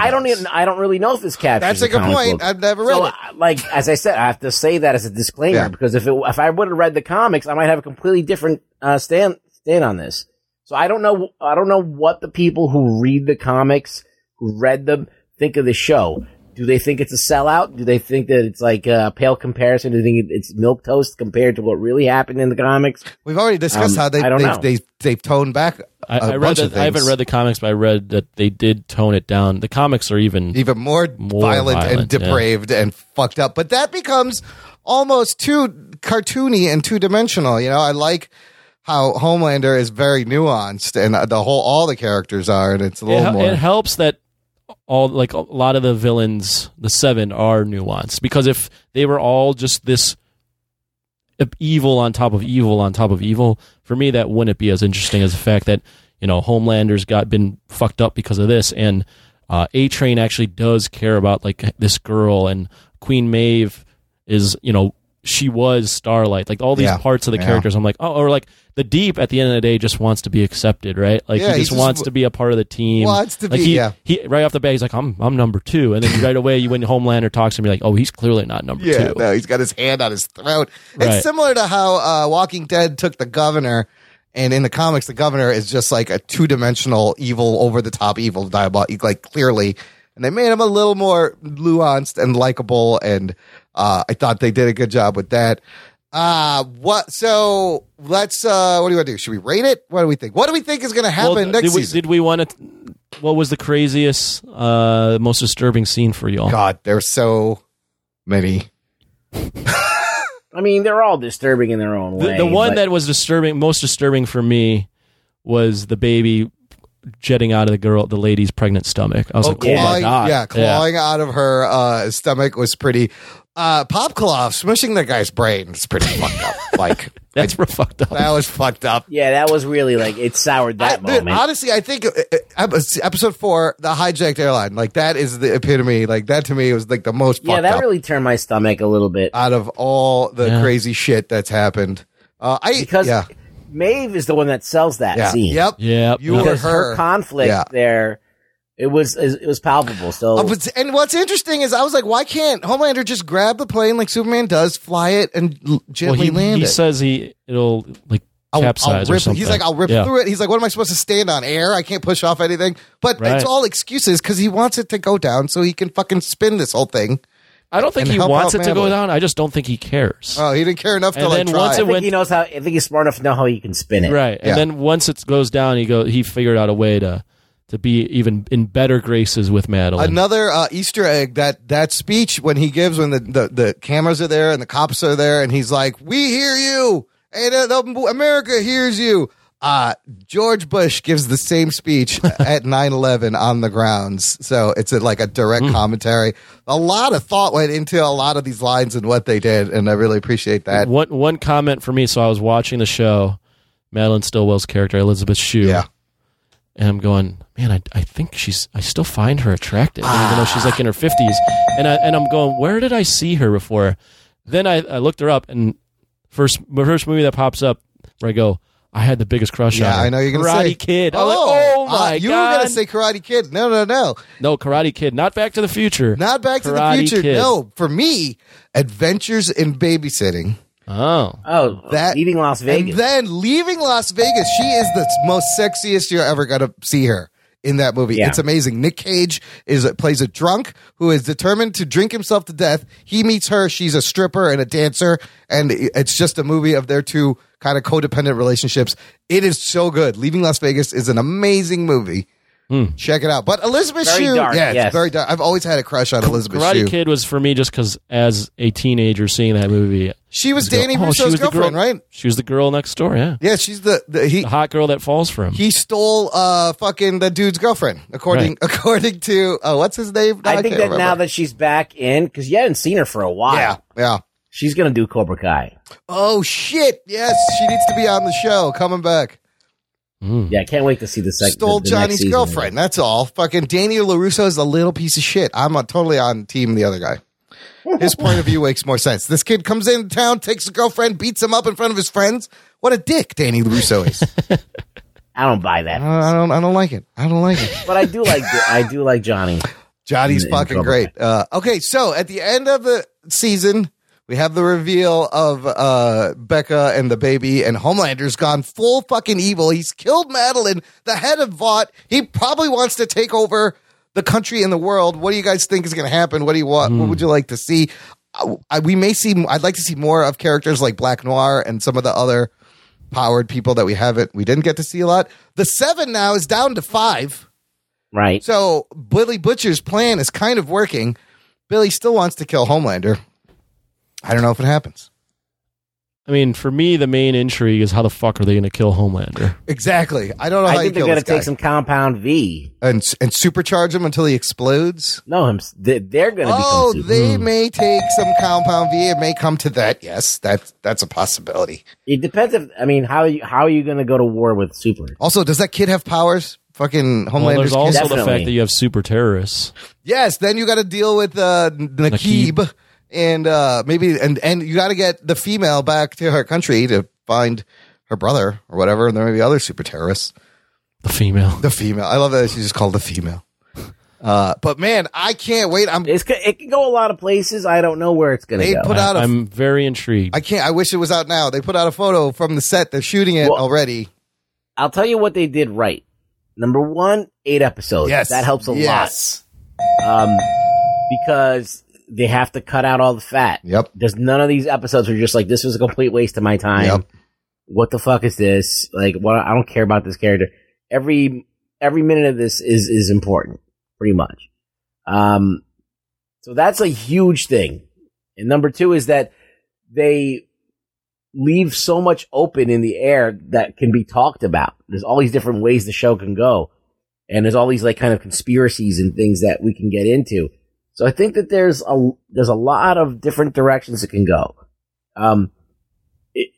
Huey's story, Starlight, what's going to happen with that? There's a lot of things left open. Absolutely. I'm very intrigued. The fact that Homelander lets Butcher see his family. Yeah, what's up with that? It almost is making me think, is there a little bit of humanity in him? No. Or is he's rubbing it in his face? Or is he rubbing it in his face? Or is Butcher gonna are they gonna share some sort of bond over this family? Like, what's going on there? He's like, hey. Well, I think he brought him there to just fucking be like, yeah, you're fucking wasting your time, you dumbass. Well, I saw it like that, but I also could have interpreted it as, dude, we both were being lied to. Yeah. We're both in the same boat here. That's true. We both got lied to by the government. Do you think that this superhuman god has any kind of inkling for respect for another human being? Probably not. I mean, he was born in the fucking white padded cell. They believe they're gods. And I love that line. Translucent is like, oh, he doesn't believe. He believes he's better than everyone else. Yeah, he believes he's better. Now he knows. He knows he's always known that he was not really a born with this. Oh. You think he knew? He knew from the beginning that he was right because of the he doctor. was raised in the lab. Yeah. Well, that's why the blanket gets to him. He's like, "What? Don't fucking put that there." So I didn't understand the blanket. Why was he upset that the blanket was in the set? Because it was his only thing that he had from childhood. That was his actual blanket. It was his actual blanket, and then he threw it on set. Everything to make else him was fake. Feel like it was his home, and he got offended by it. I mean, there's so many great moments where he goes to Madeline. He's like, you ever go to a house where everything's all fake and you're supposed to talk about how you fucking love it and you live there and none of it is real? I was like, damn, man, they're making him go through some shit. I also love when Translucent is like, you guys are just bags of meat. He's like, how are you gonna, you can't kill us. We are gods. You're just blood in a bag of flesh, which is how they see them, you know.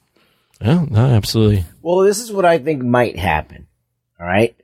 So they need a superpowered heavy to combat. Either they take the V juice themselves or Starlight joins the cause. I think Starlight's going to turn and join the boys. Yes. Well, she's already kind of on the boys. Yep. But I don't think that she's violent. She's not like she's still like this kind of like optimistic person. But, like, is she going to have to get dark in order to fucking fuck with these guys? Huey's going to have to talk her into killing a motherfucker. Maybe they can turn Maeve, too. They can turn Maeve. Yeah. She's on the path, because she learned that her life was a lie. Yeah. So that would fuck you up. They can turn Maeve. They have Kimiko, yes. Kimiko, they got Kimiko, and she's got powers. Kimiko. Yeah. She's got powers. Girl powers. And then they can even it up a little bit. They can take some Compound V. And there's also the fact that you can play on the fact that Deep is probably holding some resentment against Vought. Yeah, because he's been pushed aside. Right. You could turn him, and then it'd be a great way for him to make up to Starlight. And then she still fucking kills him. But you know what? That's not cynical enough. No, it's not. That's way too hopeful. Yes. There's a lot of dark shit to come. Everything cynical happens in this show. There's not going to be a happy ending to this story. It's going to be... it's going to be terrible. Yeah. Before we rate it, I got one of my favorite moments. I love that there was a support group for survivors of superhero. Another disturbing thing. And the dude's story where he's fucking the ice girl, and he goes, "Yeah, she turned into ice as she climaxed, and well, my dick froze off." I was like, "Oh, terrible." Shit. Is that dude the guy that works in marketing? I thought it was the same dude. Oh, I don't know. That might be a tie. Yeah, it is. It is? Yeah. Oh, shit. Dude, there's so much. I watched this twice, and there's still things that I missed in here. That's amazing. I can't believe you watched it twice. I did. I loved it. I just let it roll again. It was great. Oh, shit. I don't think I could watch it twice. I can watch moments. Yeah. I don't know about the whole thing. Well, I kind of had it on, and I would just pay attention when there was, like, the good moments that I wanted, but I just kind of, But it is pretty fucking dark to have to watch twice. Okay. Want to rate it? What would you give this? Out of a 10, season 1, what do you got, Anthony? I would go 8 out of 10, and that's it, because there's nothing to rank it against. That's true. It's 1 for 1. Number 1. What are we ranking it No, against? I'm no ranking. I said ratings. Nobody pays attention. Bruggs, what would you give it? I liked it. I think I'll give it I don't know. Do I like it more than Anthony? I think Anthony liked it a lot. I think I liked it a lot. I think I'm with Anthony. I'm with 8. I'm giving it a 9. And this, I love this movie. It gets both of those. It's crazy because I'm very trepidatious about it because I didn't read all the comics. Yeah. And so I'm wondering. Don't read them now? Yeah. I'm wondering, should I read them or I don't know. I'm am I going to be disappointed in the show if I read the comics? I mean, The Walking... Should I just enjoy it for what it is? The Walking Dead is a similar thing for me. I don't know if I would enjoyed the show more or less if I didn't read the comics. I don't know. Interesting. Well, I'd almost say don't read the comics because I remember when Imran was watching Walking Dead and saying he read the cops. It spoiled it, but he would also... All of Imran's point of reference, he would always compare it to the comics. Yeah. So you end up doing that. It was always the first thing he thought of was, how does it compare to the comics? How does it compare to the comics? You can't if you just watch it for its own sake, I think that almost is a healthier viewing experience. But this is the thing. This is the quandary that I'm in, Anthony, is that when something that gets pulled off like this, it's actually really good. Yeah. Then you want to see the source. Yeah. I want to see the source. Yeah. I want to know what the source is. And I'm like, there's all these great ideas. This guy thought of it. I want to at least give him his due and read his thing. That's a good point. And it was similar with Umbrella Academy and that other one, Deadly. I like this way more than Umbrella Academy for what it's worth. The point is like the source material, Deadly Class, Umbrella Academy, both are great indie comic books, and it made me want to go read those. I heard Deadly Class is really good, even though it got canceled. There isn't a lot of Umbrella Academy. You can pick it up and read it. But this one, I kind of don't want to read the comics until I see all of the seasons they put out.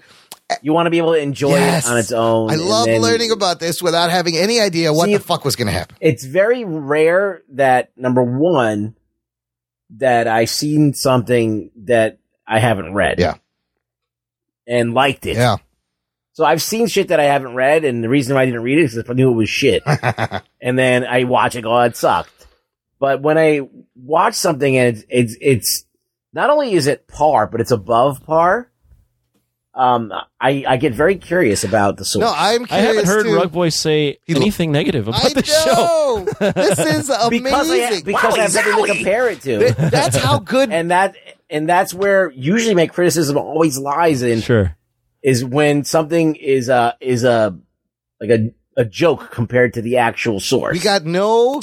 Fuck that show. And we got no. That's a big fuck up right there. I mean, there's enough.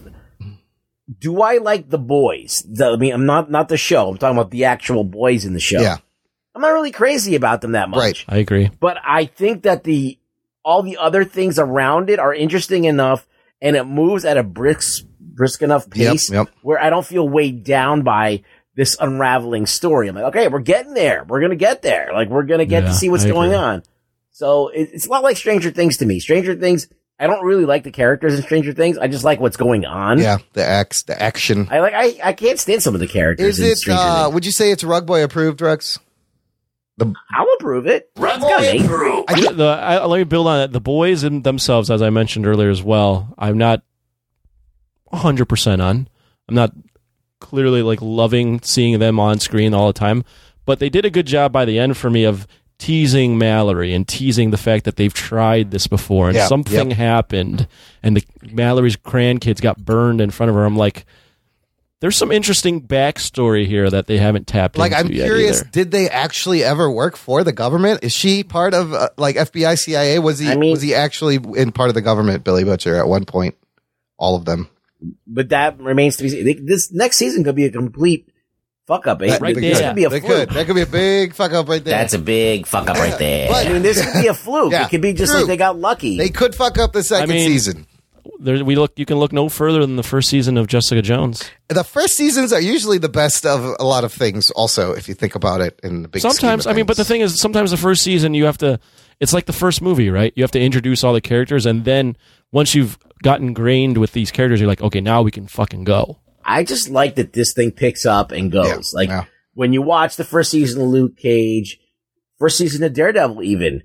It's kind of like this slow burn, and I'm sick of the slow burn. Yeah, true. I'm sick of that. That was the Netflix I was Marvel very pleasantly surprised that they told this concise story. They got to something. Like, they actually, the main fucking badass, corporate lady got killed at the end of this. That was crazy. So many things happened that progressed the story where I'm like, okay, it's a ride, and I'm on a ride. It's not, not that every episode is like breakneck pace, but it clips along very well. It is a ride. It moves well. And I think Rogan and Goldberg learned stuff from Preacher.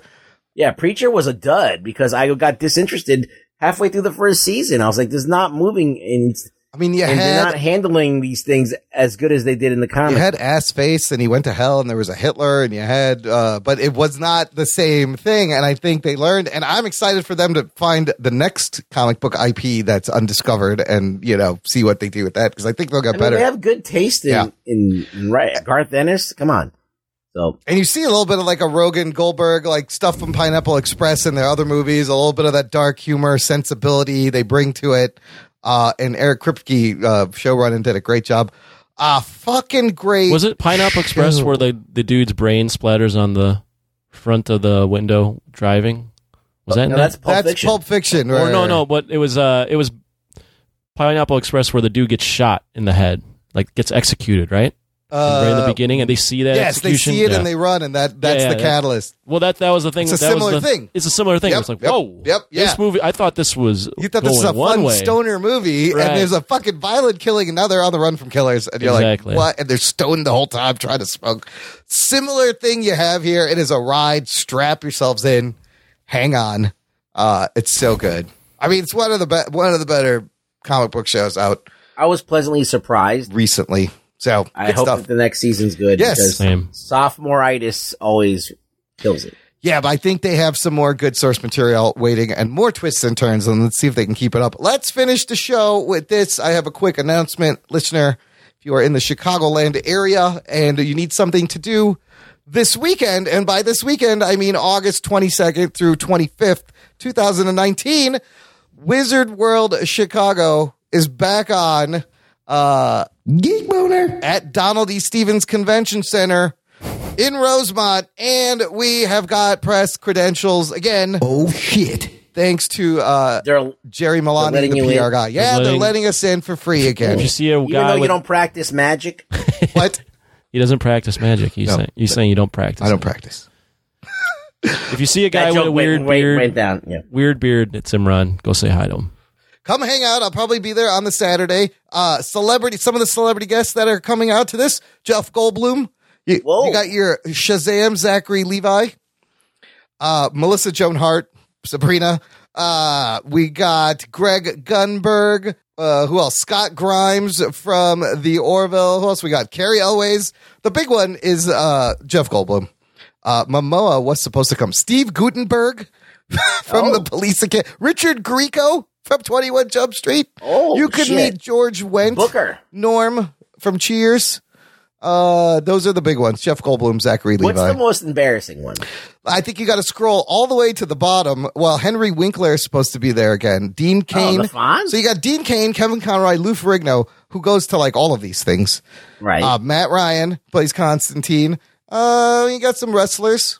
The last person on here, Katie Forbes from Professional Wrestling. I don't know who that is. I don't know who that is. You got, you'll have your Who? Katie Forbes? Katie Forbes. I don't know who that is either. But Jerry Conway, writer who wrote Spider-Man for many years, will be there. Lots of artists.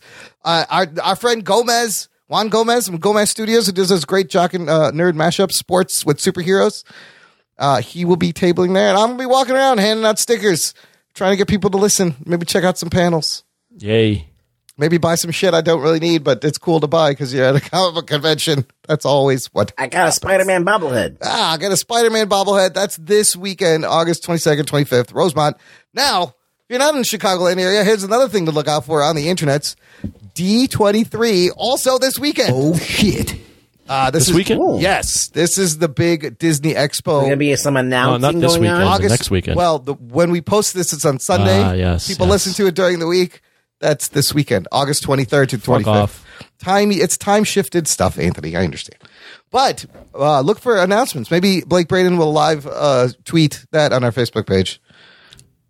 You can't tweet on a Facebook page, by the way. I'm combining platforms. It's not. How old am I? You're old. Yeah, I'm old. How do you put the tweet on my Facebook? Can you help me? I don't know how to Instagram my Facebook page. But D23 expect announcements from more Marvel announcements. Can you help me, Sonny? And announcements of Disney slate. It's good. I don't know. I'm expecting something big for the MCU from D23. Maybe the rest of Phase 5. Maybe the rest of his plan. Who knows what happens? It's going to be great. Good stuff. Okay, Ruggs, where can the people find you online? You can find me complaining on how shitty Twitter is on Twitter. On Twitter. At Really Rug Boy. Well, that's the place to complain about Twitter, really. Yeah. Is on Twitter. Listener, check out the show notes, jockandnerd.com/289. Links to everything we talk about, how to get in touch with the show, how to subscribe, how to support. Very important stuff. And as always, tell a friend, spread the geekery, get someone to subscribe. We will love you forever. Thanks for listening to the Jock and Nerd Podcast. My name is Imran. My name's Anthony. He's the Jock. He's a nerd. We'll peep you next time. They call me Imran's Milk. Does that sound nice? Imran's Milk? I wonder if Transylvania's got a big hip-hop following. Transylvania hip-hop? Yeah. Trans-hop? Is that like trans? I don't know. It's trans. Trans is a sign of music. Somebody fly there and find out.